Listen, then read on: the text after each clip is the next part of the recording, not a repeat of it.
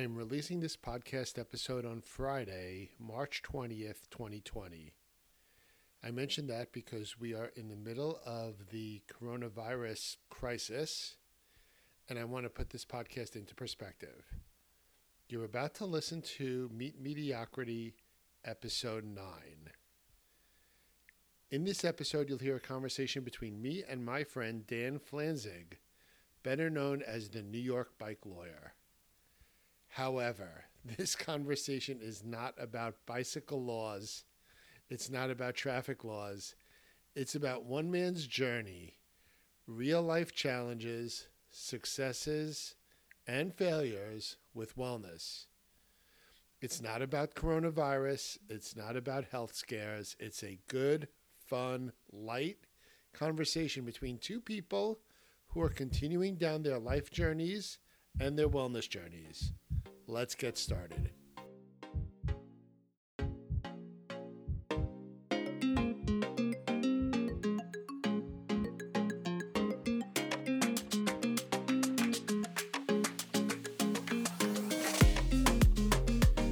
Hello.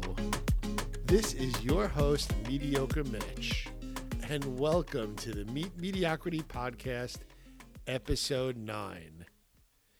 Given the world today in which we're living through a coronavirus crisis, I'm hoping that our Meet Mediocrity community is a very small source of fun, encouragement, and maybe a little distraction from everything that's going on around us. Selfishly, I can tell you it's helping me. And I did think about stopping the podcast and social media postings out of respect to this global crisis. And I've gotten a number of people reach out to me and say, please keep going. We enjoy the distraction. So I'm good with that. And I'm well aware that circumstances are changing daily. So if I need to stop or alter my approach, I'm totally open to doing that as and when needed. Today's conversation is with Dan Flanzig, the New York Bike Lawyer. That's what he calls himself, and that's what he is to a lot of people. This conversation was recorded right before the coronavirus situation went mainstream here in the United States. I'm deciding to release it today because it's a great, non-virus related conversation. It's about a life journey. Dan was a self-proclaimed fatty. His word, not mine. He channeled positivity through his obese self in college to become an active, athletic guy who still has his struggles. He still has his mediocre moments, but he keeps on trying too. Dan also has the admirable benefit of tying his passion for cycling and running into his job as a personal injury attorney. But don't let me spoil the conversation. Let's hear Dan talk about it firsthand. So without further delay, here's my conversation with Dan Flanzig, the New York Bike Lawyer. So Dan, thanks for coming. Mitch, I'm super excited to be here. I'm really glad to do this with you. Well, we have a lot to cover. So, Dan, we've been friends for a few years now, and, we met on the bicycle. We did. And I wanted to cover a few things. First, I wanted to cover, Dan, you're kind of my size. So what are you, around 6 foot, about 2 something? Yeah, 6'3", 202, 203. Okay. Yep. So you're actually, you seem to be in the Mitch mode of size and weight. So, but we had a conversation a while ago about, you used to be a real fatty in high school and college. I was. And you managed to change yourself, and you haven't been a fatty as long as I've known you. So tell me a little bit about that journey, Dan. Sure. Most of my adolescence, most of my high school and through college, I peaked out of college end of my junior year at almost 300 pounds. Really? So that was my life for the first part of my life. I was heavy. I was always the fat kid. It was how I knew myself. It's how I carried myself. It was the image I have of myself back then. To be honest with you, it's still an image that's burned in the back of my head that I still deal with today, reminding myself that I am not that fat kid that I was in my 20s and in my teens. And my weight is something that I deal with on a daily basis. And I don't want to use the word struggle with, but it's definitely in the back of my head. It's part of my process. My food choices are something I think about every single meal. I have the guilt, like everybody else, when I eat the things I shouldn't be eating. And it's a continuing work for me. So, Dan, was it what kind of life event or what kind of a mental event made you change from someone who ate whatever you wanted and was a 300-pound kid to someone who was able to get it together? Like what triggered the change? Yeah, it's a great question. What I remember my time in college, especially from my senior year of high school to my freshman year of college, I would lose weight over the summer. I would come back to school. I mean, freshman 15 was nothing. I'm talking freshman 50, freshman 75. I would finish up the year. I'd go back home. I'd try to get myself back together, lose the weight. And talking about maybe 50, 70-pound weight gains and losses here. Which isn't healthy at all. No, not at all. And made it more difficult, I think, every time to lose the weight. And I still remember coming back to college after my beginning my senior year of college, coming back in pretty good shape, being pretty thin. And the event, and I still remember, is we had a fraternity barbecue, and I remember eating 13 hamburgers. And I remember the number. I truly remember that number, Mitch. And I remember waking up the next day and saying, like, I don't want to go down this road again. And I was really something clicked that I was going to take responsibility for myself, and I was going to take responsibility for my food choices. And I'll tell you, even academically, it was the best year I ever had academically. Something just kind of clicked. And it's something I always tell parents. I'm a lawyer, and if you would have looked at my grades in high school and my first year or two of college, you would think I'd be in prison. So I'm laughing, Dan, because I haven't gone down that path on this podcast, but I'm in a similar situation as you. So that's interesting. But the weight, getting your weight under control, in fact, helped you get your life under control, it sounds like. Yeah, you're right. And, I think it was just something, maturity, that kind of clicked. And I tell parents all the time, there's nothing that I can tell you objectively that my parents did, like many parents try to help their kids or find that secret sauce. It just comes. And at some point in your life, you take control over your own life and your own choices, because there are repercussions if you don't. Right. So now, you said something clicked. So this wasn't, signing up for Weight Watchers or a specific program, was it? I had worked with somebody over the summer. Back then, there was some type of psychologist / food guru, for lack of a better word. I don't think that was the answer. I think that's kind of getting weighed maybe helped me lose the weight over, getting weighed every week helped me lose the weight over the summers. But no, that wasn't it. It was a lot of activity, because when you are 20 years old, you can run off the weight. You can. Yeah. By the way, in your 50s, you can't. 30s, I can tell you, I've tried. It doesn't work. You have to watch what you eat. Yes. For sure. But back then, I could eat like crap on a weekend and go for, and eat well Monday through Friday and get away with it. Yeah, it doesn't work anymore. So I don't think it was specifically any food program. It was really the activity, and I started running a lot. I would finish up studying, which is something I never did beforehand, and go for a run at like 11:30, 12 o'clock at night. I was at Rutgers and run around New Brunswick, in the middle of the night. Yep. Wow. Yeah. So let's fast forward. So I met you probably 4 or 5 years ago, and you're a pretty fit guy. So we were cycling together. We've run together. We've done races together. In fact, you always beat me, but that's okay because mediocrity is okay, apparently. So you beat me on the bike. There you go. But so yeah, we'll get to the races in a minute, because I do want to talk about that. But you were an active guy when I met you. So you were in your 40s. You were still fit, and you also told me when I met you that you had 2 very young children. Yes. So you had your kids later in life. Yes, I did. How does that impact your ability to? I mean, look, my kids are older. I have a little bit more flexibility, but you're a pretty fit guy, and you're a pretty active guy with a young family. How hard is that? It's hard, and it's maybe in the last, when they were infants, it was really, really difficult. I have a working wife, works full time. She's a dentist, so she's out the door early in the morning. So in terms of trying to find to do it, look, I'm very lucky that I own my own law practice. So on the days that I don't have to be in court, and the days that I don't have a deposition, I could take that time for myself in the morning and go for a run or go to the gym. The weekends were difficult for me to get out for a ride with you guys in the bike club. Actually cost me money. I was lucky enough to be able to afford to have some child help. So I had to get a babysitter, and my bike ride cost me around $50-$60 in childcare. So that's the way I was able to do it. If not, it was getting up early in the morning and trying to get to the gym, before my wife heads off to work, and just trying to squeeze the time. But I will tell you, in the beginning, I gained back some weight.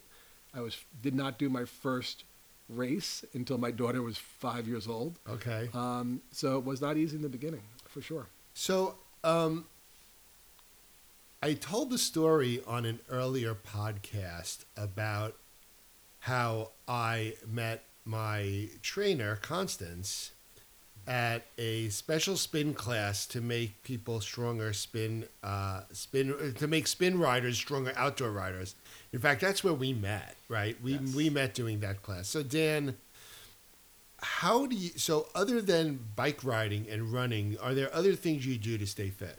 Yeah, and just really quickly, I still have Constance in my head when I run and when I bike. So yeah, the thing that's in your head is probably go harder, go faster, because that's usually what's in my head when I hear Constance in my head. But anyway, for sure. Yeah. So do you do other things? I mean, I weight train. That's really Okay. it. There are things I do want to do. I want to swim. I just find it too time consuming. Yep. For the moment, I'm lucky enough that all the body parts are letting me run. So this winter, we just talked earlier, I have not spent a lot of time on the bike. I do have an indoor trainer, getting a new indoor trainer next week. So hopefully I'll spend a little bit more time on the bike. But running is the most efficient for me in terms of cardiovascular output and in terms of my time. And again, nothing crazy long runs, but I can go out and get a 3 to 4 mile run, get 30 to 40 minutes of cardio, and I feel good. I like being outside. It makes me feel good. And other than that, just weight training.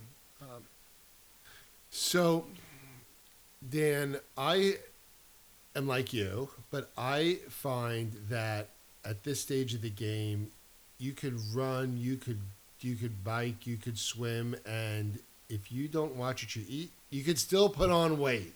Yep. And I'm really struggling to keep my weight under control. So, you, guy who struggled with his weight earlier in your life, like, you're obviously continuing to watch your eating as well.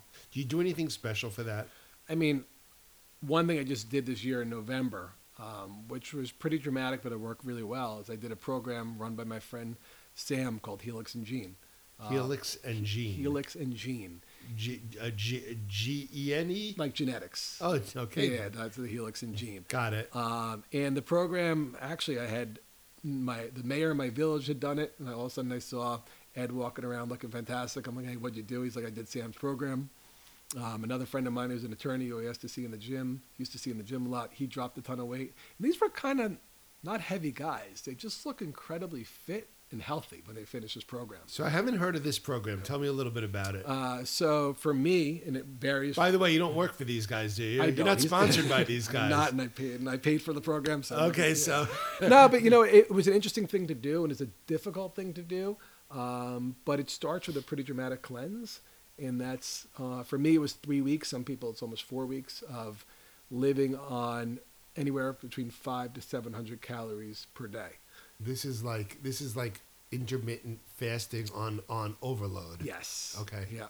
We'll talk about intermittent fasting. Considering like when I'm like spot on, I'm like 1,800 calories, and I'm doing great. Yeah. So this is way less than that. Yeah, but I realized when I looked at what I was eating and how much I was eating, my breakfast was like probably 1,500 calories. Yeah. I didn't even really think much about Yep. it. So I did this program. It was tough, but I kept telling myself it's 3 weeks. Anybody can do anything for 3 weeks. Right. Finished up the program, lost 20 pounds. 20 pounds in 3 weeks. So I put myself back into my goal weight. Yep. Could I be sub 200? Yeah, I probably can be 195, 192. But maintaining that's going to be even really harder. And I'm not going to have quality of life. I like food. Yeah, I like food too. Okay, so You did this 3-week thing. You know, everyone taught. You know, look, a big guy like me, a big guy like you, doing something that intense for 3 weeks, you're going to lose weight. Sure.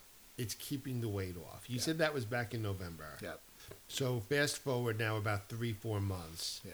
And you look great. So what happens after that? You know, so the amazing thing about this program is, number one, I've gotten rid of a ton of desires and cravings. So Killed the craving. Yep. Yeah, I really That did. helps. Like like everybody else, bread is my is my Achilles heel. Mine is cookies and ice cream. All right, or you go the other. I was going to say, or you go the other way, right? Sugar, right? We all Yeah. have bread or sugar. And sugar was one for me also at night. God, like after I finished up dinner and I'm sitting on the couch and the kids go to sleep, I'm Where's my looking ice cream? around. Ice cream, the kids' candy, whatever Yeah. I could find. Yep. So I knocked out those cravings, that was really interesting. Like I don't have that desire for that sweet after a meal anymore. Yep. I do intermittent fasting, which You again, do. I do it almost like a challenge now. Do you do it regularly? Like, do you do it like 7 days a week? Not 7 days a week. If I work out in the morning, I probably eat 2 eggs and some vegetables at around 11. Okay. If I don't work out, I try to make it to 1 o'clock. But it almost becomes a game or a challenge. Can I get to 2:30 and feel okay? And I'm feeling okay at 2 o'clock in the afternoon. Where before, if I probably had breakfast, I would still be, really jonesing for food around 2 o'clock in the afternoon. So that kind of metabolic change has been really, really helpful. So that's been a big part of it. But I'm back to normal. If I go out for dinner with the kids and my wife, I eat a regular meal. And I don't snack. And that was another place I found all these calories. I would snack, like in the office. I'd keep something in the office. So after lunch, before I went home, I would eat something. I'd get home, and while I'm cooking dinner, I'd start snacking. I was probably taking in another 2,000, 1,500 calories a day in snacking. Right. Right. Yeah. So good. So you did this cleanse, which, by the way, I'm going to get that information Sure. from you. Yeah. And then you have basically been relatively disciplined, Yeah. and losing the cravings helps a lot because so do you restrict yourself from sugar now? Are you just not that interested, or do you have a cheat day? Like, what do you do?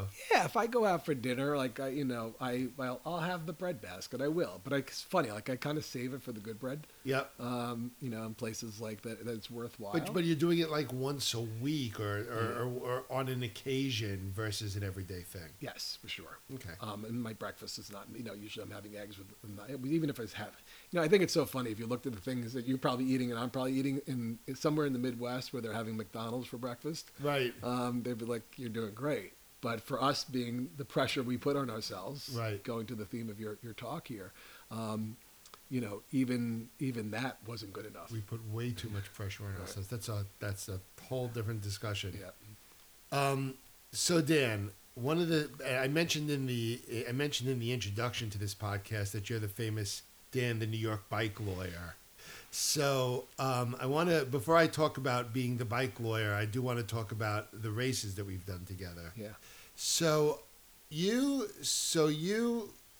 invited me to do a duathlon with you, which is a bike run. And the first one I did with you was probably 3 years ago. I think 3 years ago. Yeah. So were you doing those races before that? Like, is racing part of your routine as well? Before children, racing was, I wouldn't say part of my regular routine, but I was more competitive because I had more time. I'd run before the children. I think I ran the first 6 New York City half marathons, Uh-huh. the inaugural one, and on all 6. Yep. I'd done a bunch of series with New York Tri, so the Harriman Duathlon, a bunch of ones in Central Park. Okay. So maybe like 2 or 3 duathlons a year. Okay. So you have those as kind of goals and milestones throughout the year, Right. almost every year. Prior to children, yes. Prior to children. Yeah.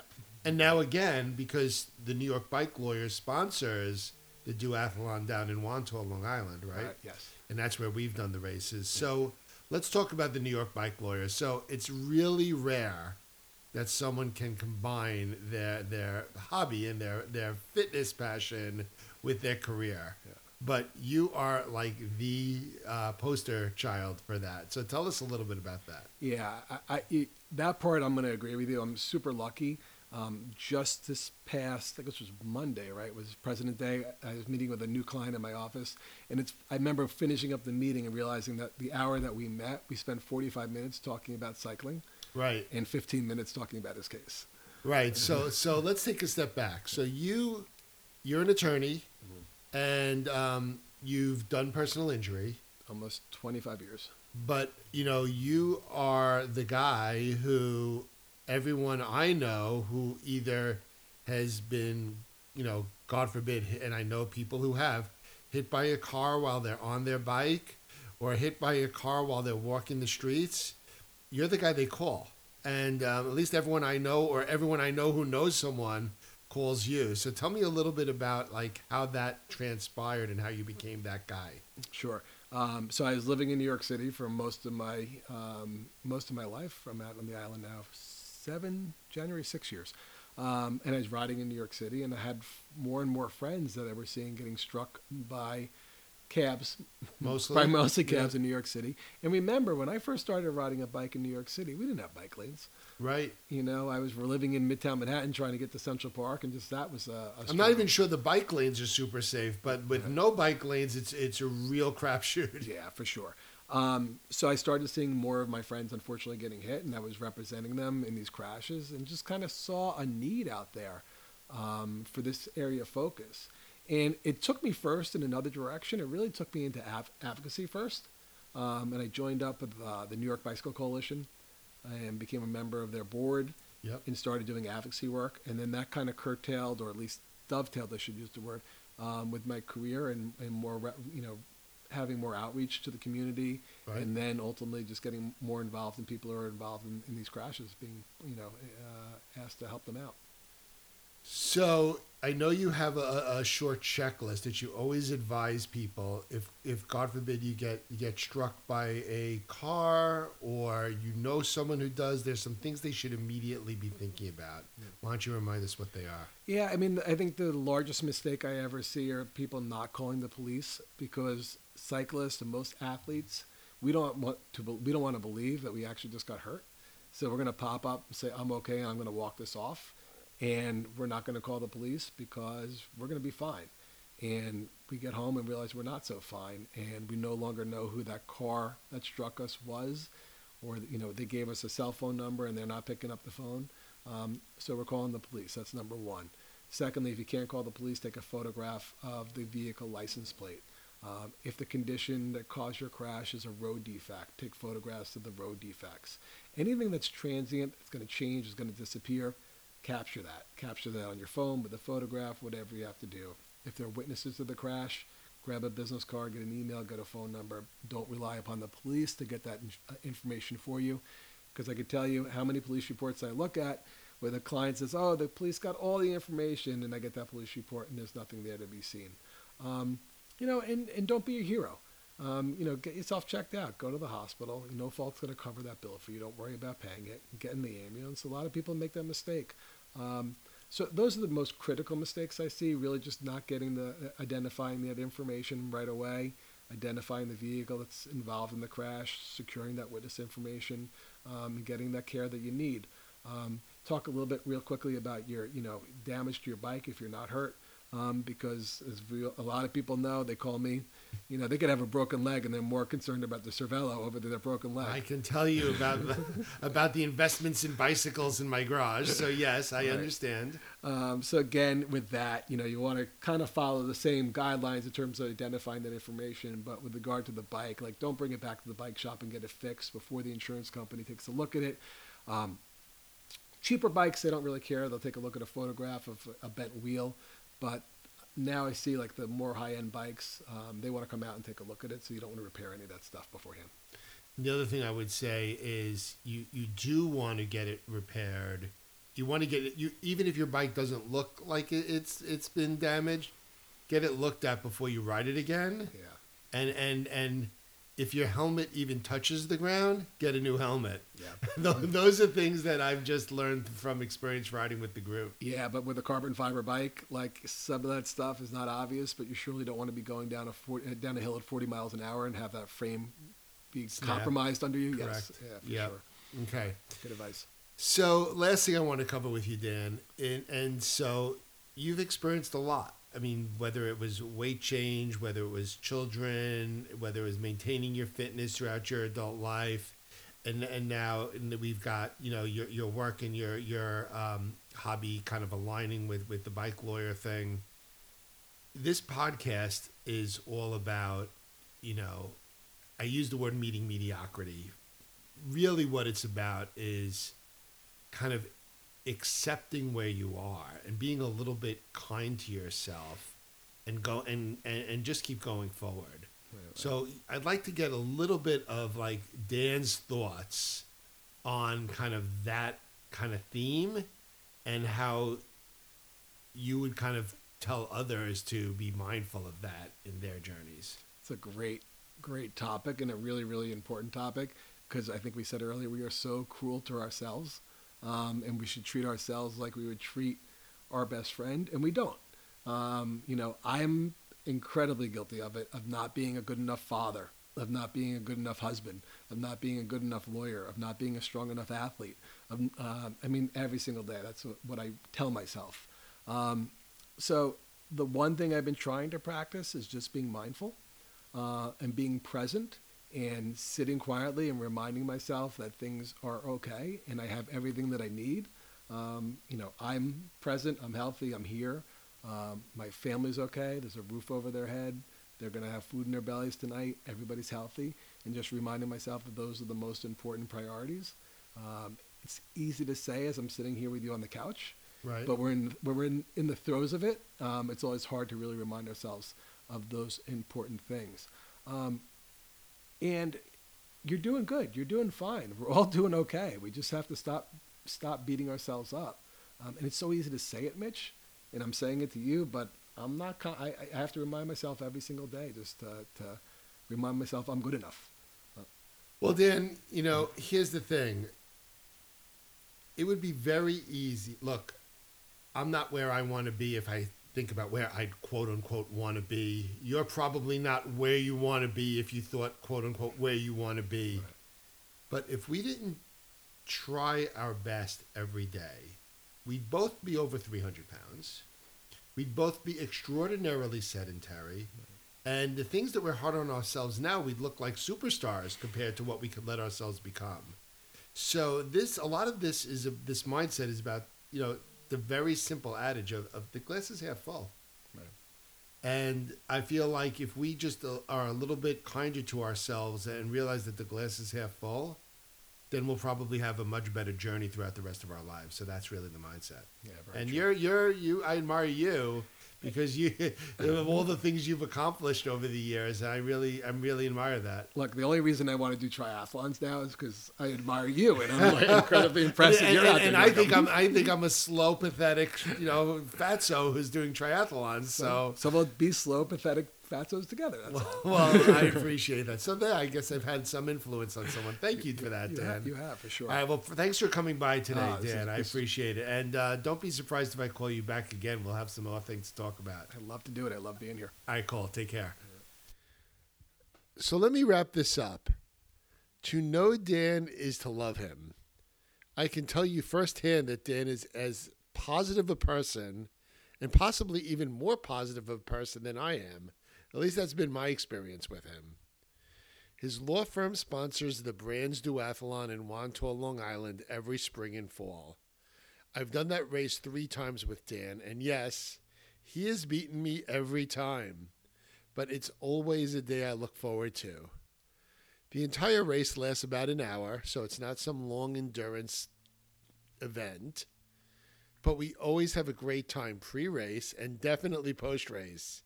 I always enjoy the post-race bagels and peanut butter that we earn by racing hard. I had really also admired that Dan had a mediocre moment in college after downing 13 cheeseburgers when he said, "Enough of being fatty Dan." And while he did something about it, it has not been without struggles and challenges along the way. That's what the journey's all about. But Dan has, in my mind, created a successful life journey for himself that keeps him focused and has kept him from ever becoming Fatty Dan again. I am looking forward to participating in many more activities with Dan and maybe one day even beating him in a race one day. So finally, if you enjoy the Meet Mediocrity podcast, please subscribe and please tell a friend.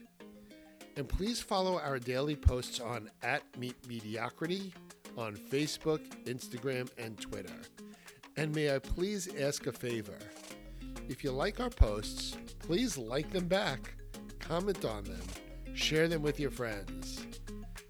And finally, until next time, this has been your host, Mediocre Mitch, wishing you to stay happy, stay positive, please stay healthy, keep smiling, and